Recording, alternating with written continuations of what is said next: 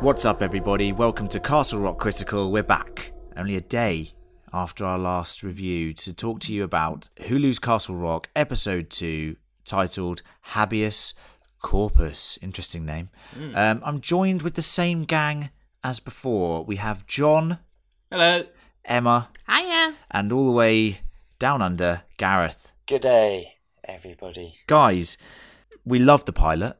We bloody loved it. Could the show and can the show build upon that excellent pilot that left us intrigued with elements of mystery, good character setup, and an excellent tone and setting of Castle Rock?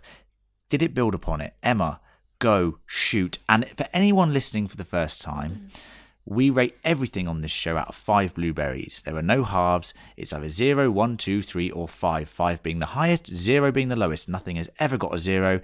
Emma, give me the blueberry as well. So I'm going to save my blueberry. Episode 2 absolutely Save them. Absolutely continued the intrigue of the pilot episode. For me, this was probably the best in terms of Stephen King Easter eggs and developing. Oh yeah. Developing the plot forward. It got really interesting in episode 2. I really enjoyed it, and but I am going to follow my episode 1, my pilot episode rating. Give it a 4 blueberries out of 5. Very good score. I mean, for anyone listening to us for the first time, I mean, the blueberry system is a harsh but fair scale. Harsh but fair. No halves makes it extremely difficult, and a 4. Let me tell you something. We rate that as very good.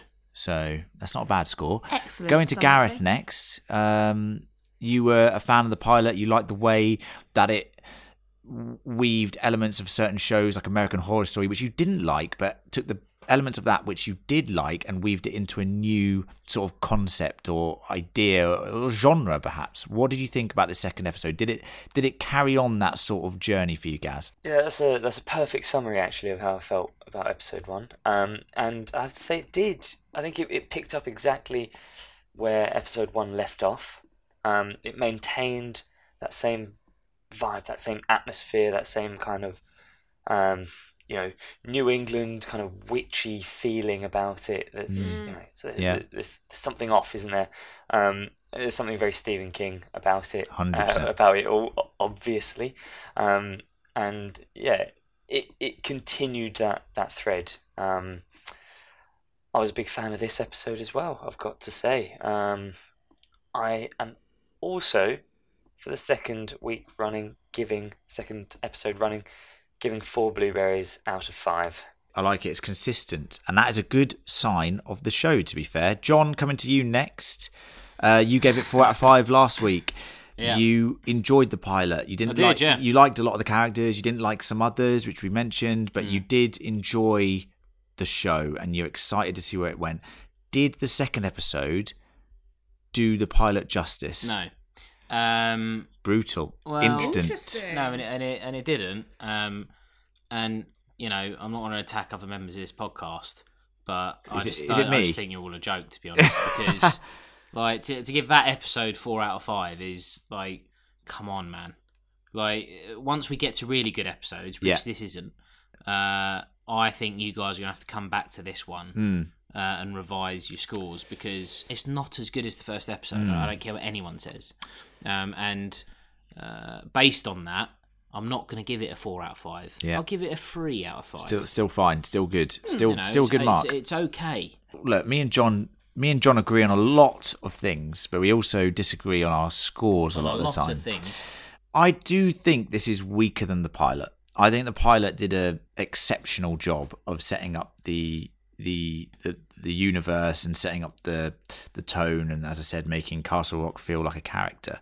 I think the heavy lifting was done in that pilot to such a good extent that it makes it an excellent pilot. But I think there are moments in this episode which are weaker. There's a lot more sort of moving pieces into place going on, rather than saying this is where they are on the board. Yeah. They're moving them around. However, I have to say my favourite sequence out of the whole first 2 episodes is in this episode. Okay, yeah. I think there are some... What is that? Well, we'll come on to it in a minute. Well, you know, give us a clue. I'll give you a clue. It's basically the history of the town narrated by Warden Lacey. I think that is excellent. I think the cinematography used, I think the way they used one camera shot going through different stories within Castle Rock, highlighting different Easter eggs, which we'll come on to in King Corner, is brilliant. I love Terry O'Quinn's through line of the episode, him narrating throughout the episode. I think that is excellently done. I think it's expertly made. And I think that is something that I've been so surprised with this show. And I shouldn't be, because Handmaid's Tale, for example, as a Hulu original, is such an excellently made show and you know, is a critical hit. And I think Hulu is really finding its feet now with its own production, similar to the way that Netflix has. And I shouldn't be surprised that it's so well made, but it is so well made. I think it looks beautiful in an eerie, horrific Indiana way. And yeah, it's not as strong as the pilot. I'm going to give it 4 blueberries. I give the pilot 5 blueberries because I think it's an excellent pilot. And there are so many good things to talk about in this episode, which I'm excited to chat with you all about. And I'm you know, especially with this episode, I'm excited for King Corner, because I think King Corner this week, I know last week we actually really enjoyed it and we had a good, really frank discussion. I think this week will really highlight so many little Easter eggs from the Stephen King universe, the multiverse, as it were. So guys, just if you first time listening to us, the way we do it is we go scene by scene, and then we're going to go to King Corner, which is our own specific section where we're going to talk about any Easter eggs. So if we don't necessarily reference the Easter eggs in the body of the podcast, it's the body, there's an Easter egg in there. It's because we're going to go to a separate whole section to talk about all the Easter eggs. We might reference little ones here and there, but we like to talk about them all in one chunk because it's more fun to do it that way. And when you start listing them, it sort of really highlights how much thought has gone into the show. At the end of the last episode, we had our boy Zed, who is Officer Zalewski. We call him Zed. So he's Zed from now on. He's Zed. We just call him Zed because it's a hard word for us Brits to say. I struggle with it all the time. What do you mean? It's Zalewski. It's very simple. Yeah, okay. Zalewski. As the host of the show, I struggle with it all the time, so we're going to say Zed from now on. And it's not Zed from Pulp Fiction or any of that weird shit. It's just Zed. He's a nice... We really like him. Baby. Yeah, we really like him. He's a good, honest cop trying to make a decent living for his family in Shawshank. He sounded the alarm because, you know, Bill Skarsgård, the kid, has, seemingly killed everyone. We said horrifically, you know, that the security camera footage was very brutal. He sounded the alarm. We picked right up there. Turns out, as we sort of predicted, a manifestation. I have to say, we did discuss it, that it would make no narrative sense for the kid at this point, with Henry trying to get into the prison and the setup of the new warden and everything, to suddenly kill all of the guards. It made no logical sense. So we did see this coming. I think that it's the idea of it is to plant the seed that obviously the kid has got these like mad supernatural abilities. We do hear later on in the episode Zalewski mentioning that he's tired, he was seeing things, and he himself has written that off as a result of stress and tiredness and whatever else. But us as the audience, we're still questioning that. We're still and I think we all probably agree that it wasn't just because Zalewski's feeling a little bit tired that he imagined those things. We probably all think that this is something that the kid was manipulating Zalewski's mind, and it's going to be very interesting to see how that manifests itself in future. Yes.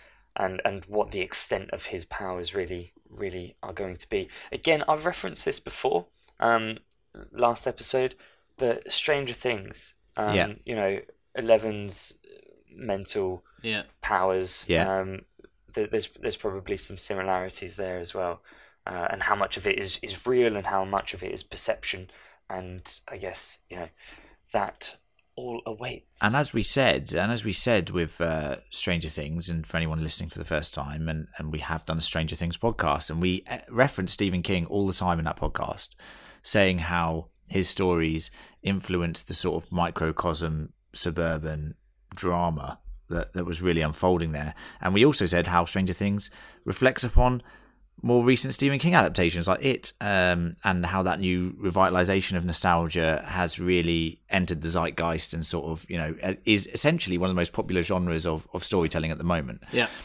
So it's a tit for tat thing, but I completely buy that anyone, if anyone likes Stranger Things, I think they'll really enjoy this show. I think it's got a lot of dark elements. I think you're missing the kid element.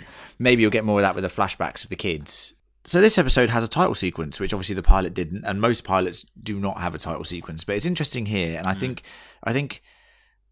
I'm going to keep this away from King Corner, just because I think it's going to be something that's repeated every single week.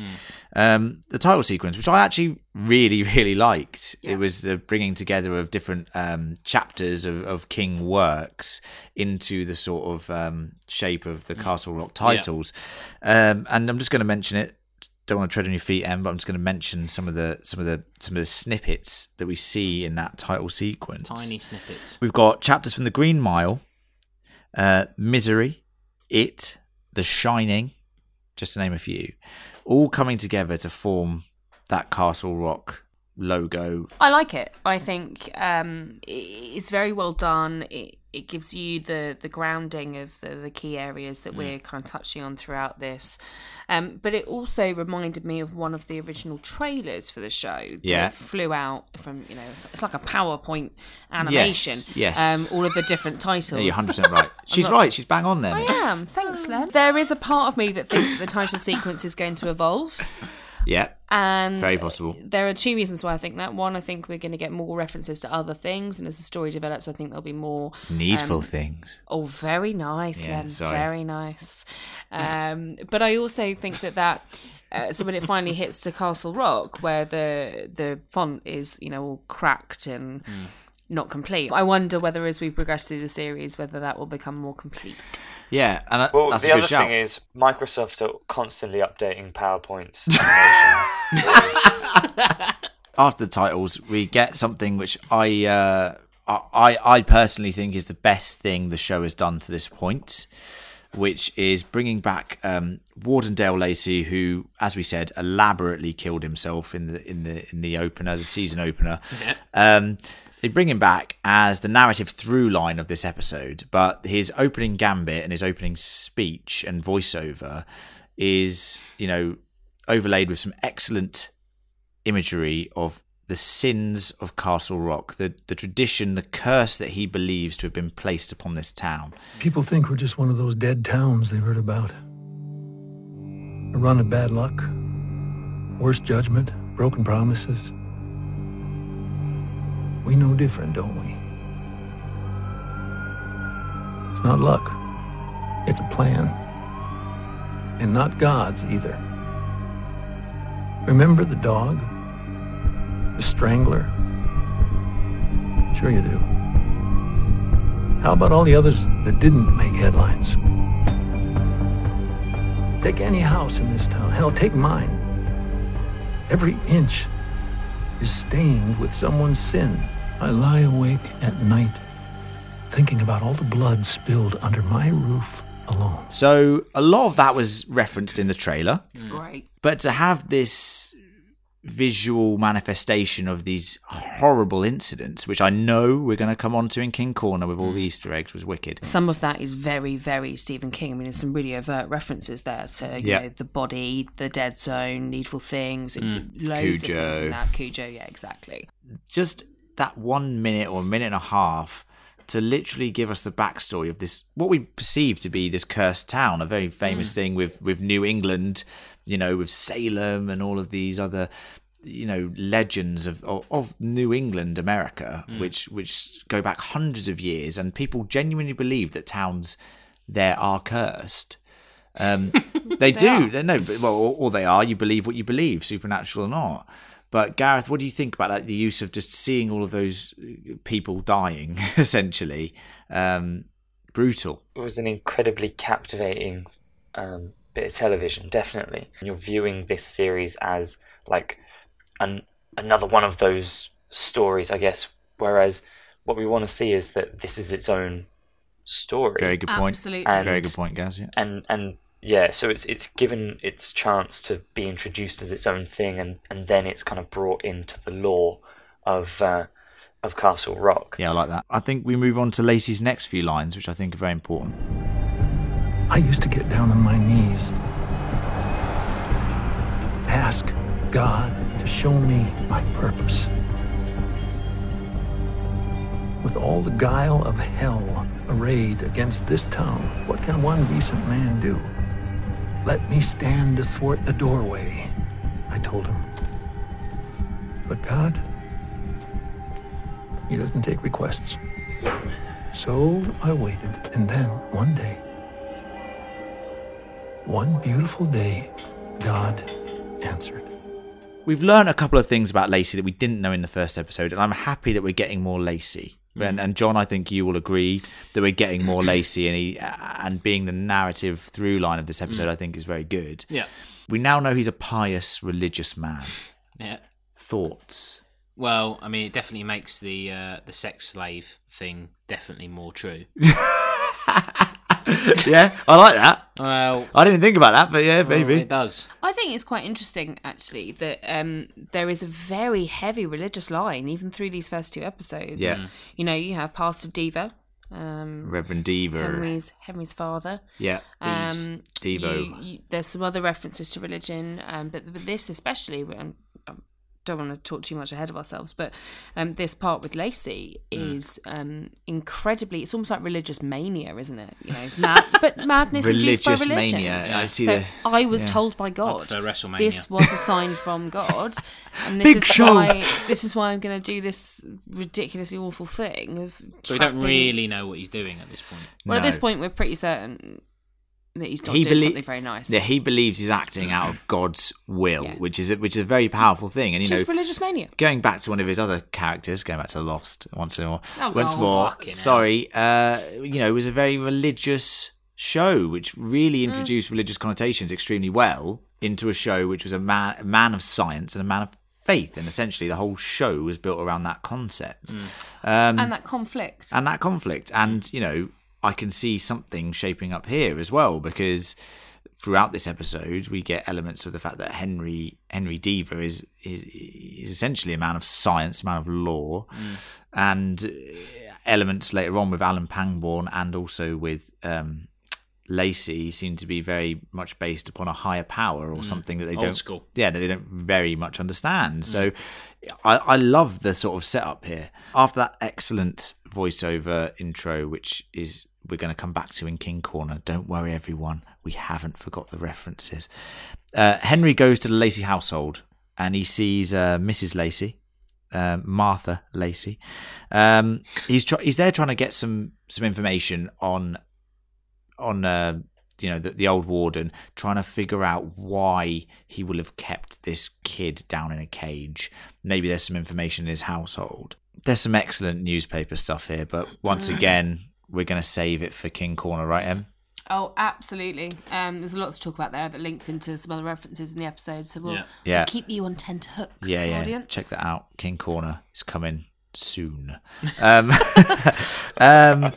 But Martha gets a call while he's snooping around the office, and she says, "Are you a black man?" Yes. I mean, come on. How many times is this guy going to be asked about his colour? I didn't notice or click that she was blind. Yeah. No, she was blind in the first episode. I know, but I didn't notice. I have to say, What's your know? Fucking walking into walls and shit. Just a cane and a badge. cane and a badge. That's almost as bad as her going, "Are you a black man?" And a Cujo guide dog. No, stop savaging people. Just get me to the fucking corner shop. It's the Cujo prequel.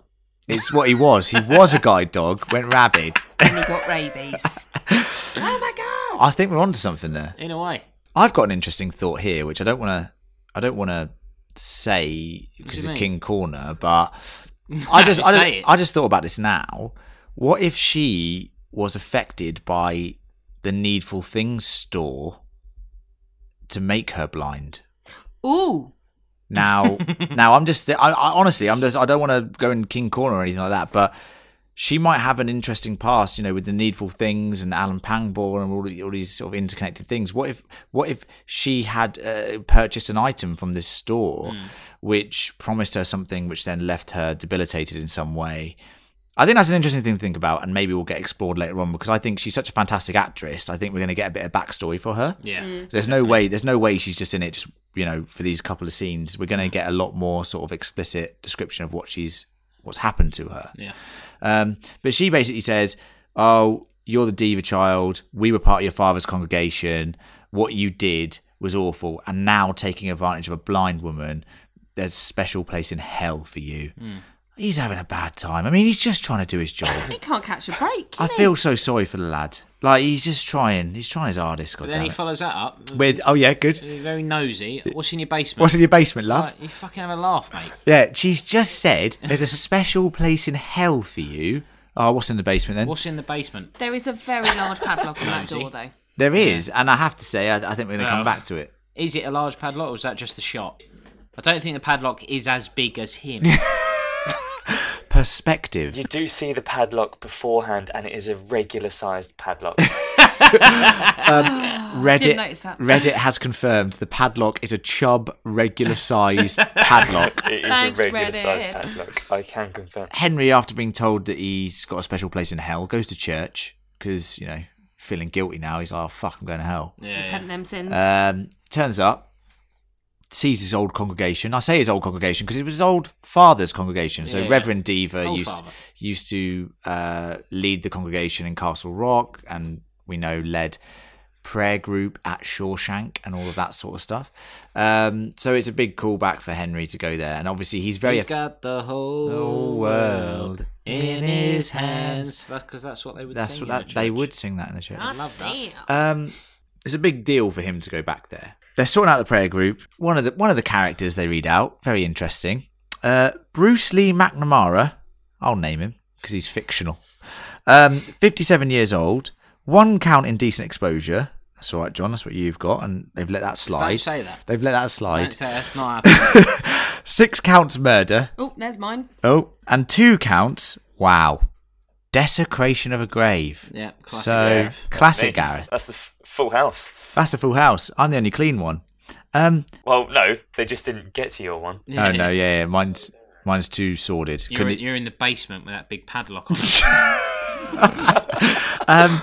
What's in the basement? Len. So How'd you get down there, mate? Oh, just don't ask. Someone puts a hand up. Now this was very interesting. It's a King Corner thing. It's a King Corner thing. But Jackie Torrance puts her hand up. Yep. Fucking hell! Everyone should get that reference right now. This is interesting, though. This is what I find interesting is that she's obviously younger than Jack Torrance. Like, she's come after Jack Torrance. So somebody in that family has probably decided to name her after Jack Torrance. It's very strange, Gareth, and I don't think we can overlook the name. See what I did there? Pun. Oh, overlook. Very good. That was very good. But well done. In all seriousness, I think the name is just suggestive at this point. Well, I think it's like we talked about in episode 1, Leanne Chambers. It's the kind of repetition of surnames, etc. So it is. It's just I suppose a hark, isn't it? A hark back. The multiverse. So Jackie Torrance, we think, subtle nod, nothing more. I mean, the actress has said it means something. Just saying. Oh, has she? That's interesting. I didn't know that. And she does actually seem like she's going to be a relatively important character, so it'll be interesting to see how that develops. Zelensky, or Zed as we call him, or Zaluski, or whatever the fuck, Zed. We have struggle. I struggle with his name. I don't know why. I just do. I struggle with his name. All right. He asked the kid whether he left his cell, and you referenced it earlier, Gareth, and he blames it upon his, tiredness because his wife is pregnant and expecting a baby. So we're getting a bit of backstory for the character. We're getting a bit more like, and we saw in the first episode he was reading a book of baby names. So we're getting a sort of, bit of backstory with his character, which leads into this. Was it him being tired, or is there something supernatural about the kid? John, as a man who is sceptical at the best of times, give me whether you think the kid is a force for good, a force for evil, or just a regular kid. Evil. Evil. Done. That's it. John's review. Evil. He's a little dweeb. He's a dweebo. Dweeble. And I think mainly because of all the, because of the it connotations you got going on. Yeah, that. But also, if you're stuck in a little cage. Yes. And, stuff's happening to you. Do you want to elaborate on that? Well, I think we all know. I mean, we've labelled this podcast as explicit, but I don't think you can describe what was going on there and it be allowed to be broadcast. Yeah. For what you think was going on there. Because bearing in mind that... Okay, all right, well, look. So, we got an old religious fella. Yeah. Going down to visit him. Yeah. And famously... Yeah, go on. What they used to do back in, like, the 40s or whatever. In the 40s? No. Like, in terms of films and stuff. Yeah, go on. No, it's true. John knows. You can't go, all right, well, don't put your knob away. You can't have that on the TV. What we do, just smoke, because it's obvious what you've done afterwards. That's a clever piece of information. Because they go, all right, so just you start smoking. Yeah. They go, all right, well, something happened because he's had a cigarette. Because it's the connotation of cigarettes. Yeah, and, so yes. bearing in mind, there was a bucket down there of old cigarettes. Yeah. That's what they're saying. Okay. Well, can I ask if you genuinely think that that's the case? Can I just say... Why not? After 2 episodes, can I just say, anything about why are we the official podcast of the show? No. With that sort of analysis, I think something, did you create this show, John? Because just saying, you're seeing things that other people just do not see. Well, I see what I want to see. Yeah, it's very Stephen King of you. If you take it back to the lovely voiceover of Terry O'Quinn, Dale Lacey, Quinny. I think you might find that he locked him up because he thought he was the devil incarnate. Let's move on. The ever mysterious Alan Pangborn, who we went into detail with in our King Corner in our premiere episode, has an excellent monologue in this episode. He meets the warden in a sort of hotel bar. Love this. Very good. And I'm going to insert the clip here because my voice cannot do what this man's voice can do. I remember one night, this town car whips past, bat out of hell. I pull the guy over. Turns out to be your predecessor, Warden Lacey. Well, that night, he told me he had finally figured out what was wrong with Castle Rock. He said he had always thought the devil was just a metaphor, but now he knew the devil was a boy. And old Dale said he caught him, had locked the devil in a box. And from here on out, it was blue skies and butterflies. How long ago was this? Don't let that fucking kid out. That last comment is, I think it's brilliant because there's a moment in episode 1 where Henry speaks to Pangborn. You have trouble with Zalewski? Well, clearly you do. Fucking hell. For goodness We all have problems with Zalewski. Henry and Pangborn have a conversation where this is kind of raised and he's like, I don't really know what the fuck you're talking about. And then all of a sudden you're like, no, you do. You are lying. You are in on it all the time. Yeah, exactly. Yes, yeah. One, maybe not interesting, but I think it's interesting, is the geography of this particular scene. Oh, fuck off. No, because they're in... So they reference the fact that they're in, like, the Hilton Augusta, which is, like, the capital city of Maine, right? Yeah. So he's obviously gone way out of his way to go and meet up with her in another town in Maine. So, like, it's not like I mean, obviously we know it's not a chance encounter, but we know that it's a very deliberate move from him. Step for him to take to head all that way. Yeah. And later in the episode, we understand why that is the case. Whereas at this point, this is a very revealing sort of speech from him that makes us think, hey, you said in the last episode, like Emma said, you didn't really get along with Lacey that well. Different worlds and all that jazz. And now you're specifically advising the new warden to follow the old crazy warden. At this point, we assume he's a bit mad. Old crazy warden. To follow his line of of thinking. Don't let that fucking kid out.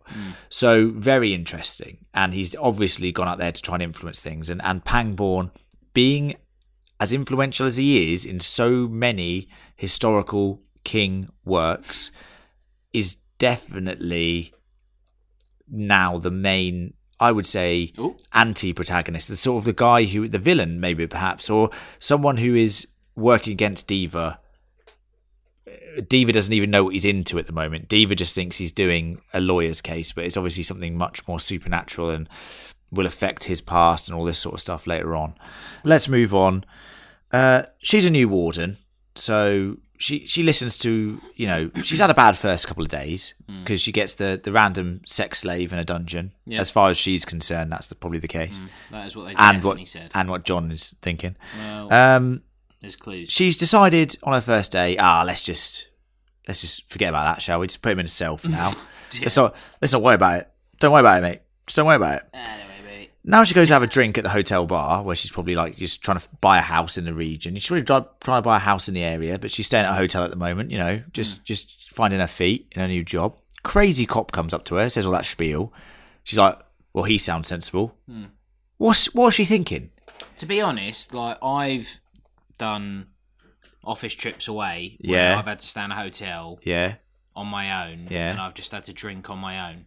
And it's fucking depressing. So I don't care. You're right, mate. Are you sure? If you want to talk about something? Well, I mean, I would talk to anyone at that point. If someone came up and said, look, I'm a crazy cop. Yeah. And, the company that you work at, I'm telling you now, there's a sex slave in there. But don't let him out. He's the devil. Don't let him out. All right, okay. Anyway, well, what are you up to tonight? Fair. Because it's a lonely existence. That's fair, mate. So I'd be like, yeah, good. I'll have a conversation with this fella. I'm going to talk to John after this podcast, listeners. So don't worry. We will really flesh out this on a more one-to-one counselor basis. Why use the word flesh? I like the way that, John, you say, because you've gone to a hotel on your own, you have to go and drink at the bar. Yeah, obviously you do.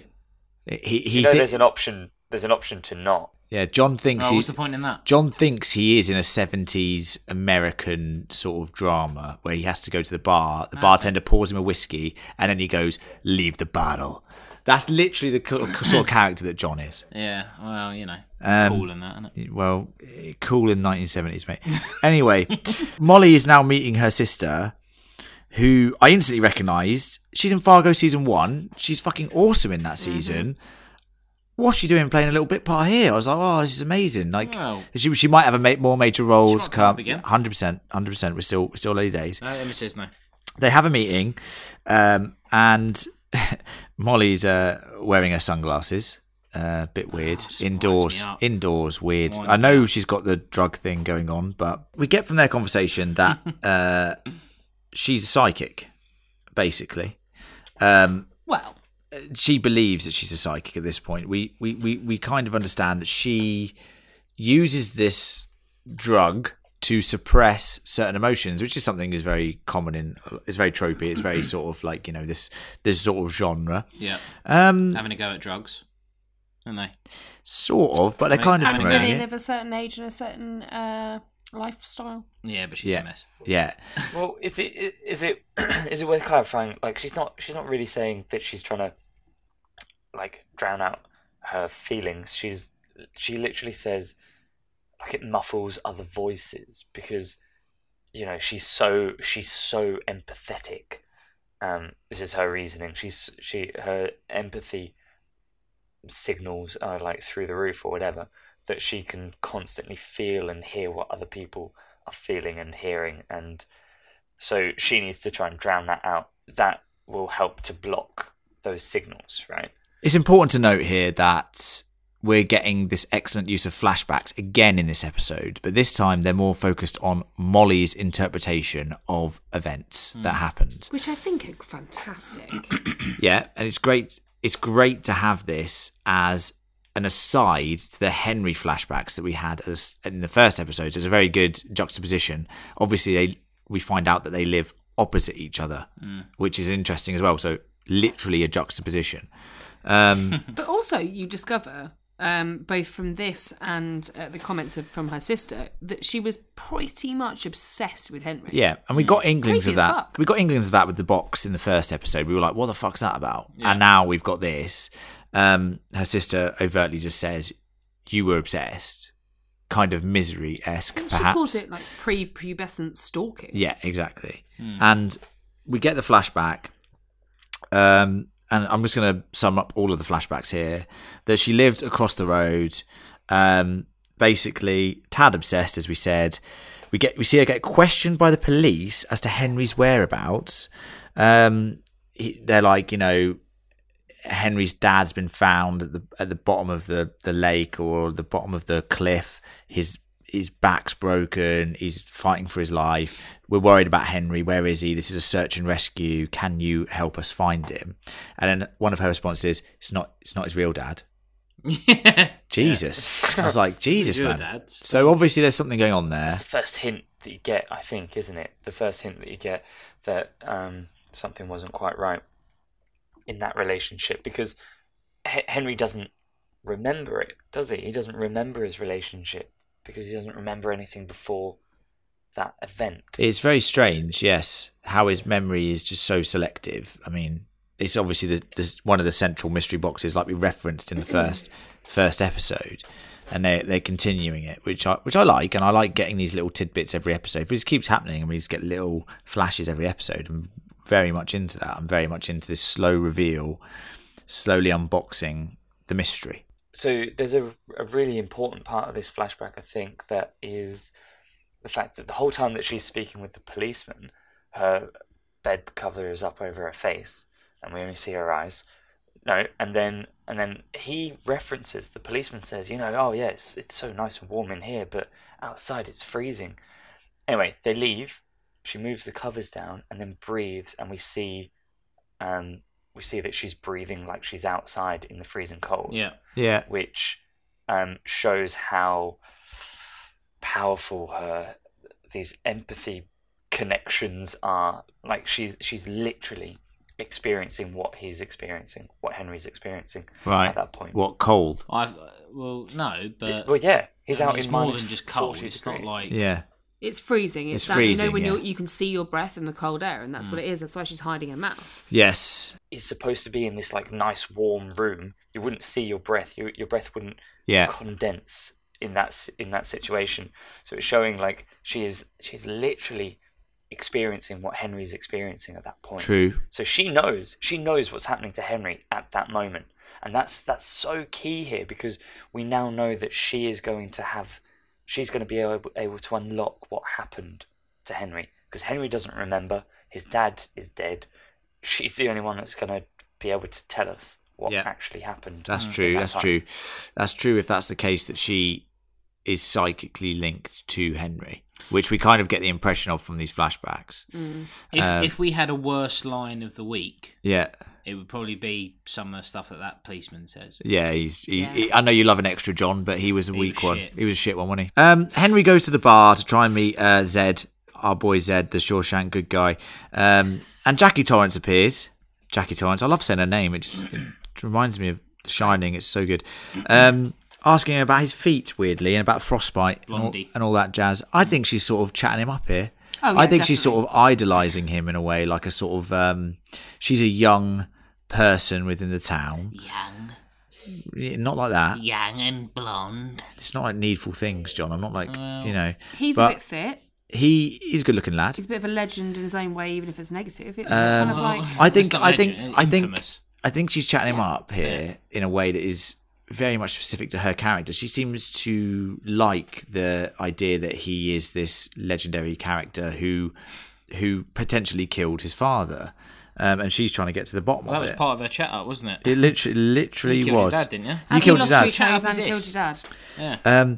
But we learn an interesting line here that Reverend Diva didn't die at the lake; he died at home.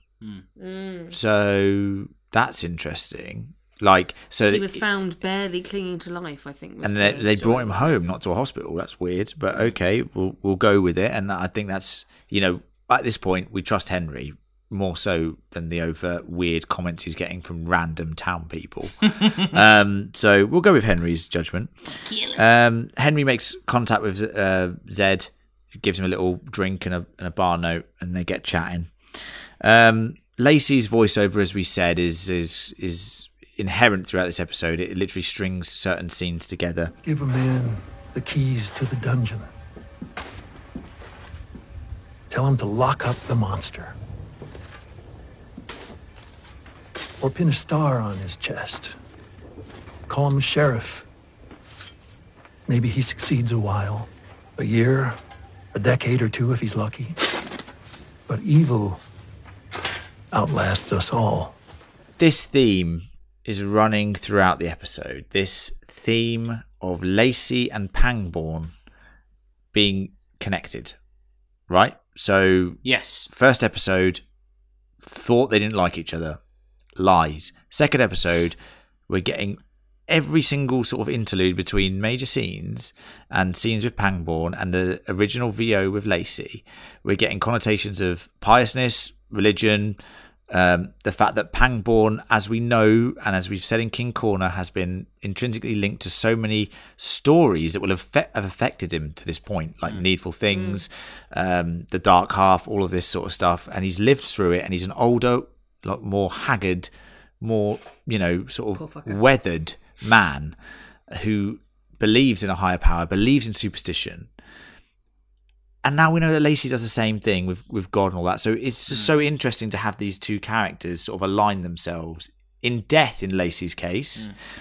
And as we learn at the end of the episode, which we'll come on to, passing the torch perhaps. And did you guys not think that's just such a turn of events from the first episode? Like I didn't think we'd be getting this sort of like shape of things just the second episode in. There's clearly a connection between the two, and it's a lot more explicit. He's like the torch carrier, isn't he?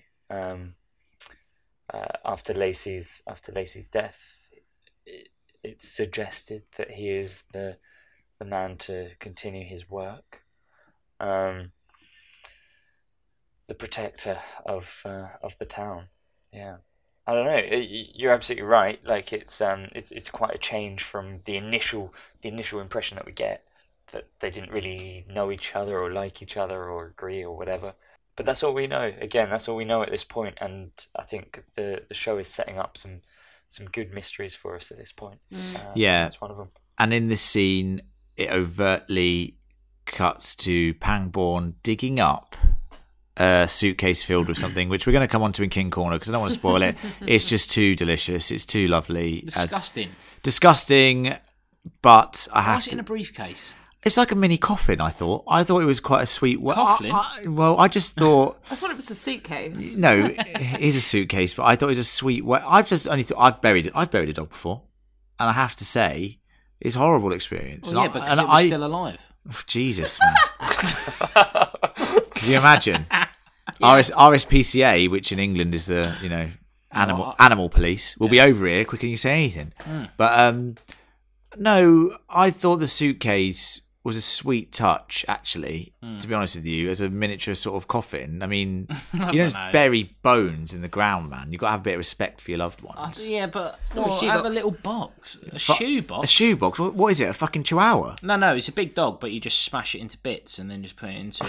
Is it Cujo again? It was already smashed into bits. That's how it died. So Henry and Zed finally meet. They chat about the kid. Zed says he can't do any more. He's got a baby on the way. He's got a breast pump in the back, yeah? Yeah, that's weird. He needs his job. His wife's about to deliver in about a month. Yeah. He doesn't want to be deposed. He doesn't want to give any evidence. Well, that's almost like he's chatting him up there. I've got a breast pump in the back. Is it? What are you watching? Also, have you ever seen a breast pump? Because they're real fucking unattractive, man. I mean, no offence, they're vital, but really. I mean, your interpretation of a lot of these scenes worries the fuck out of me, and I'm sure a lot of our listeners are like... No, I'm stressed out. Yeah, you go to hotels, you drink on your own. No, I'm just saying. You watch some films, what? With a breast pump. Look, you're asking me to do this. I'm very stressed out. Yeah. Yeah, got a breast pump in the back. got a breast pump. Don't depose me. So, basically, they come to the decision that Henry has to get in the prison to see the kid. And then I thought this was excellently well done. I thought this is how the show is really coming together in the way it's crafted. I think the showrunner is doing a great job in these first 2 episodes and doing some lovely sort of cuts and some lovely sort of transitions. And they say it's going to take an act of God to get Henry in the prison. This was brilliant. So this was very well set up with the prayer meeting that we had obviously earlier in the episode, but it cuts to him getting off the bus as part of the prayer group, going in to like sing and talk to prisoners. I just thought that was lovely. It was great. It's a lovely tie-in, right, to Father Reverend Deaver, his dad, who he clearly, in these first 2 episodes, even though the flashbacks are sort of telling us, he didn't remember anything. He's very unemotional at the time.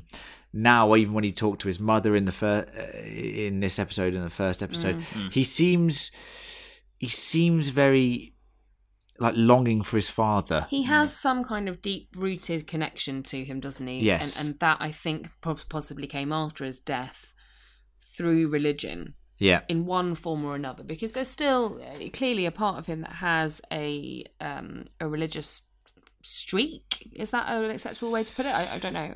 It's heavily embedded within his childhood, I think. And I think more will be revealed as we go on, but yeah, I just love the way that religion is still tying into this. Like, he's using the prayer group to get into the prison.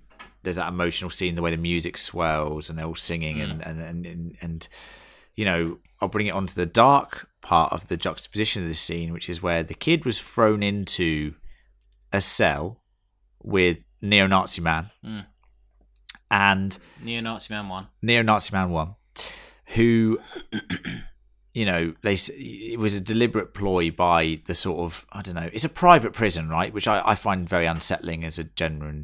Bizarre, isn't it? It's bizarre. I don't understand how that's a thing. Apparently, it is a thing. It blows my mind, but. It's a private prison, and they we could take it to the board, or we could just throw him in a cell with someone who collects life sentences, and he'll be done. He'll be killed. Game over. He goes into this cell with the neo-Nazi. The neo-Nazi's like looking at him, like just like wanting to start on him or something, just wanting to cause trouble. Yeah, wanting to cause trouble. When he's standing there, not saying anything, yeah, he's like, "Shut up." Yeah, it's like Jesus, literally man. said nothing. Do you want to hear something interesting about his tattoos? Yeah, yes. Go on. So on his head, I think it is, he's got the numbers 1488.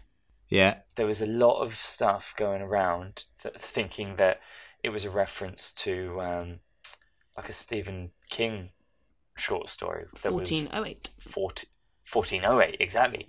So a lot of people were thinking it was that, but apparently 1488 is a reference to like a white supremacist thing where they say like they've got like 14 words, and the 88 then represents HH, standing for Heil Hitler. Oh shit. So it's it's probably a little bit of a nod to both, perhaps. Yeah. I think it's very smart, actually, because 1488 could be mistaken for 1408, and vice versa. I think it's very well done. And I wasn't going to bring that up in King Corner, actually, because I thought it was a bit dubious for the Stephen King reference.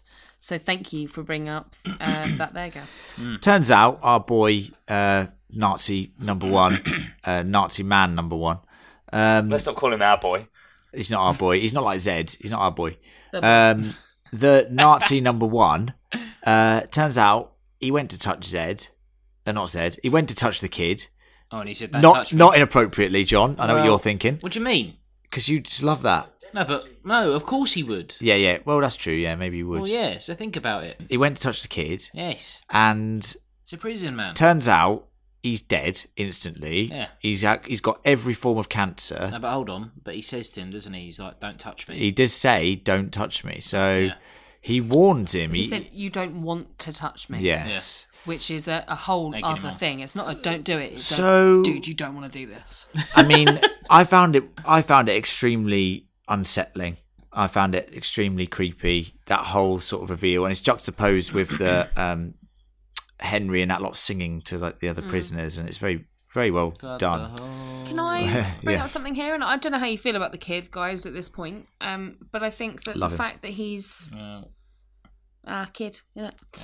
I think the fact that he has only muttered a handful of words at this point, being Henry Deaver, Henry Matthew Deaver, and you don't want to touch me.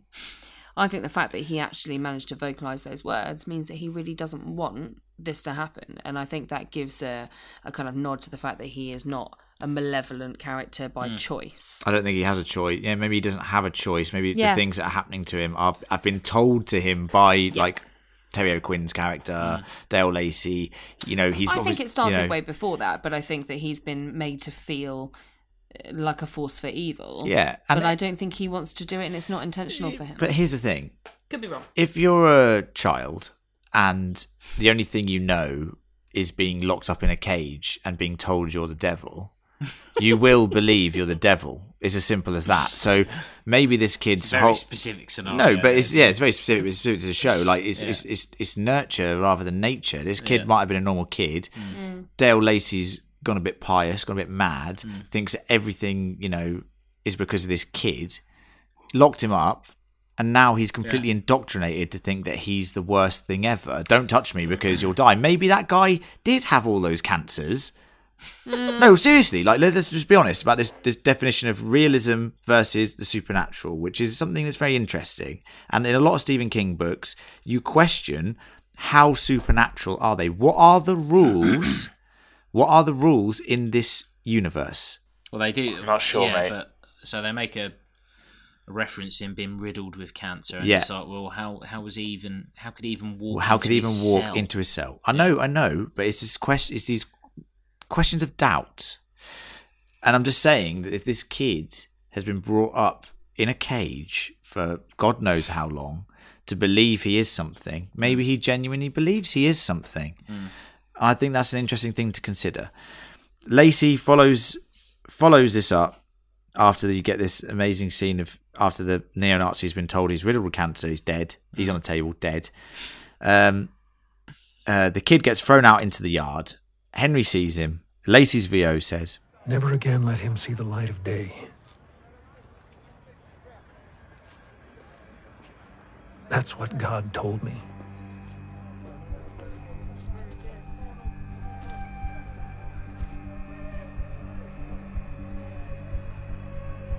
He told me where to find him, how his prison should be built,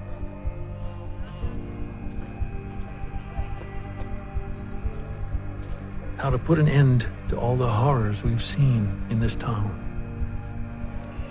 What he didn't tell me was how full of doubt I would be about what we did, or where I'd wind up in the end.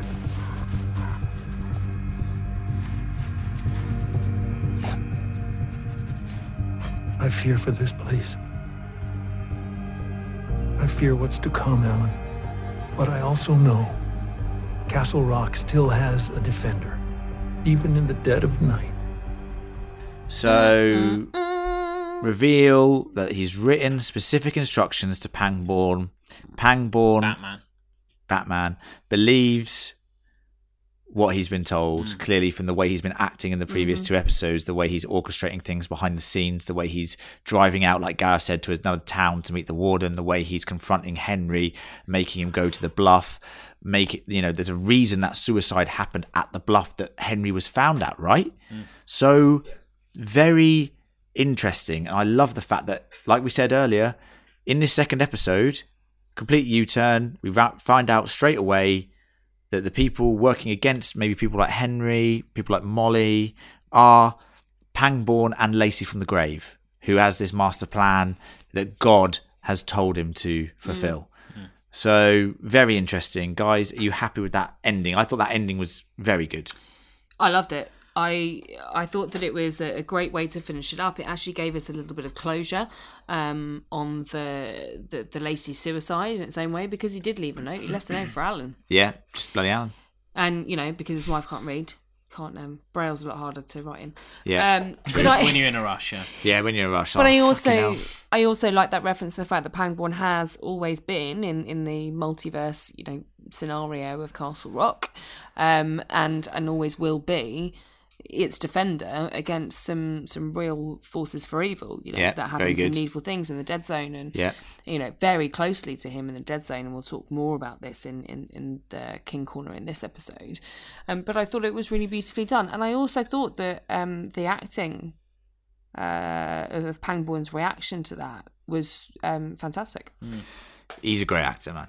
And the thing is, I'm glad that he's got a big role in this show. Yeah. I'm happy that he's just got gravitas. I love him. Want to see more of him. And I love the fact that it links into all of his past. Like you just said, you can understand his perspective. What we said in King Corner last week, we understand his perspective on these things. He's seen everything. He's seen some weird shit go down in this town. If you were in his shoes, you'd be like, yes, this town is cursed. Yes, supernatural things do exist. And yes, that boy is the devil. Keep him locked up. Because since he's been locked up for God knows how long, nothing bad's happened. So you can understand it. And that brings us to the close of the second episode. We're going to now move on to what we're calling King Corner. I'm innocent, Red. Just like everybody else here. The house is burning. Hi, Georgie. I'm afraid I have a tendency to turn up the heat. Red rum! Red rum! Creepy Carrie! Creepy Carrie! You float soul!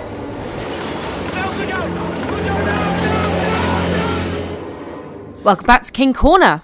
So this is episode 2, and we've got some really interesting Easter eggs to discuss from this episode. Right up at the beginning of this episode, we obviously have the file full of newspaper clippings, and we're covering rabid dogs, the Strangler, various other bits and pieces. We're talking about a number of different things. Silly dog, the curiosity shop that Needful Things references. So at this point, we've got Cujo, obviously our rabid dog. Leland Gaunt from Needful Things, which is the owner who died in a mysterious shop fire. And the Strangler, which is Frank Dodd. So I'll give you guys a little bit of background. This is part of the Dead Zone story, which heavily features Alan Pangborn. Sheriff Alan Pangborn at this point. So Frank Dodd is a deputy in the police department in Castle Rock, and it turns out that deputy. It turns out he's been a serial killer. So, all real rough and tumble. And Johnny Smith, Johnny Smith, who is the resident psychic in and around Maine, helps to find and apprehend Frank Dodd along with Alan Pangborn. There are some other references to this actually later on in this episode, but I imagine that it will keep coming up as we move further on. Frank Dodd is a big part of the Castle Rock history. So that's a very interesting starting point for us. What we also have here are some references to the novel The Body. So one of those other newspaper clippings talks about body found by boys relating to The Body, which was obviously the book that the film Stand By Me was based on, which I thought was really interesting. Nothing supernatural going on with that. Just boys coming of age, finding something that changes their lives. And I think actually this is probably one of the least well-known connections to Stephen King, is the fact that The Body is what's based on, what Stand By Me is based on. It's the leech in the pants. What, you right now? No, just Stand By Me. It just makes me sick. I'll never forget seeing that scene for the first time. That's your new nickname. So, I haven't got any leeches on me. I love it. Hang about. John's not said anything for about 10 minutes. He just goes, leech in the pants. Leech in the pants. I was like, what is going on here? This is disgusting. This is awful. It's well fed as well. Gluttonous. It is, yeah. What a greedy little leech. Good place to be, though, if you're a leech. Disgusting. I have to say. Yeah. Well, yeah. We've already raised this one, but I think it's worth bringing up again. So, Jackie Torrance, obviously, we're thinking about The Shining here, right? There is a point where Lacey is talking about in this episode the fact that, horrible things have happened all around Castle Rock. Yeah. And one of those things involves a flashback to the murders that have happened in his house. And there are two references here. One is probably less visually obvious than the other, and that is the fact that the car that fills up with gas in the garage, which is obviously committing a murder at this point, is actually what is called a Plymouth Fury, which is the car from Christine. Christine, yeah, like that. Great shout. I liked it a lot. It's good, yeah, it's a good one. The other one that I liked especially more so was the dead body bleeding in a bath with a tap running and the blood running down the stairs. Very reminiscent of scenes from The Shining. Yeah, I mean the blood or water or anything like also crashing down hideous. the stairs. And then we've got two key parts of Castle Rock, or key locations in Castle Rock that come up in a number of different novels. So we have the Mellow Tiger Bar. This is where Henry first gets his chance to speak to Zed. And Jackie Torrance with them, a little flirt about toes and shit. Absolutely. Are you missing 3 toes? Go on, show me yours and I'll show you mine. But that is a huge part of the novel Needful Things, which came out, ironically, in 1991. Or was published in 1991. But you also have Nan's Luncheonette, or just call it Nan's Place, shall we? Again, this comes up in Needful Things. It's also mentioned in The Dark Half. And there's a short novella or part of a short story collection called The Sundog, where it's mentioned. And I really like when I was putting this together with some assistance from Len, there is a particular point here where it's described as the greasy spoon that turned into a fuck club. Ooh. Yeah. Great sentence. John's interested. Go on, mate. Yep, he's in. Go on. Any more? I'm starving. That's it. But I mean, that does so that comes up in conversation, funnily enough, in The Mellow Tiger between Jackie Torrance and Henry in this episode. That's a story about backstory and all this sort of stuff. Yeah, and it's a really interesting set of links, but what it's also doing with using these two particular physical locations is cementing the reality of Castle Rock as a place in its own right. And all these characters are drifters, and the towns are consistent, and the places within the town are consistent, and stories evolve around them, which I think is really important. And I think that's something the showrunners are going for. Hopefully, if this gets a second, third, fourth season, of course you will. Keep the locations. Obviously, we've missed a really key part here. Yeah, my favourite one. Yeah, so I saved it for last because I knew you guys would like it. So we flash back to Alan Pangborn. He's digging in the ground, and we're thinking, what on earth is going on here? And no, this isn't the bit where the dog digs up the head of Dale Lacey. This is the bit where Alan Pangborn is digging in the ground to prove to Henry's mother that the dog is dead. And what does that remind us all of? Boy, Pet Sematary. Oh, Pet Sematary. Yeah. I hate that film. But I think also if you look at the kind of the ravaged nature of the dog and you think about what he describes the dog's behaviour as somewhat being a little bit wild, it does also call out to Cujo. Yeah. So this episode gave us a lot of Easter eggs in this episode. Okay.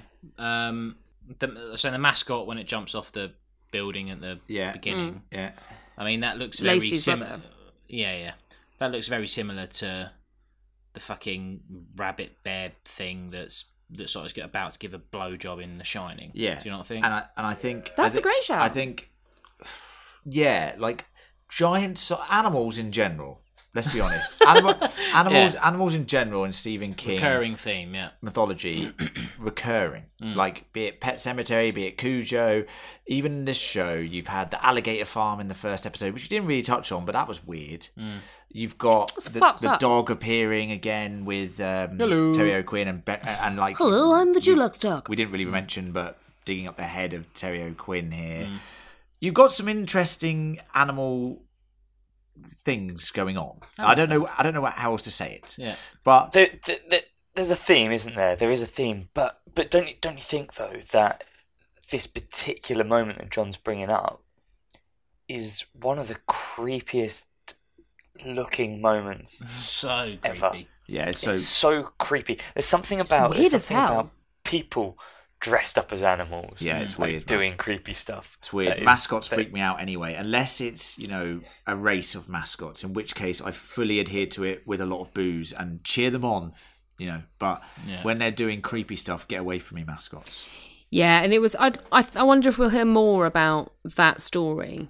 Yeah, I think we've brought up a lot of different things in episode 2, and hopefully episode 3 will continue to provide us with some really nice little tidbits of Easter eggs and harks back to the Stephen King canon.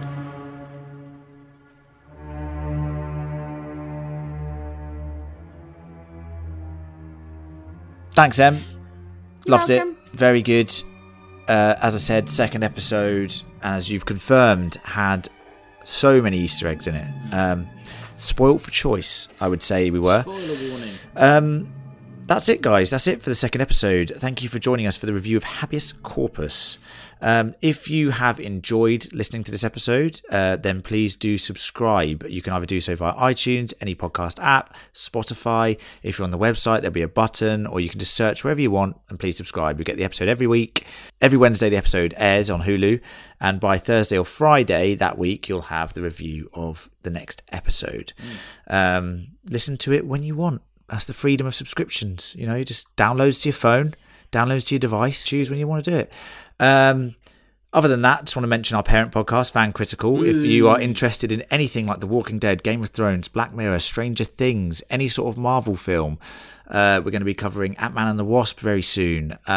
Things like that, then please do subscribe to our parent podcast. All our previous content is on there. If you like Westworld, it's the hosts of Westworld. We are also on iTunes, any podcast app, or Spotify. Thank you so much for listening. I want to thank John. Cheers, mate. Emma. Hi, see you later. Gareth. You are welcome. Thank you. And thank you guys for listening. Join us literally probably a day after this one for the review of episode 3. Thank you, Hulu, for making our weekend a boozy and very work-filled one. Goodbye.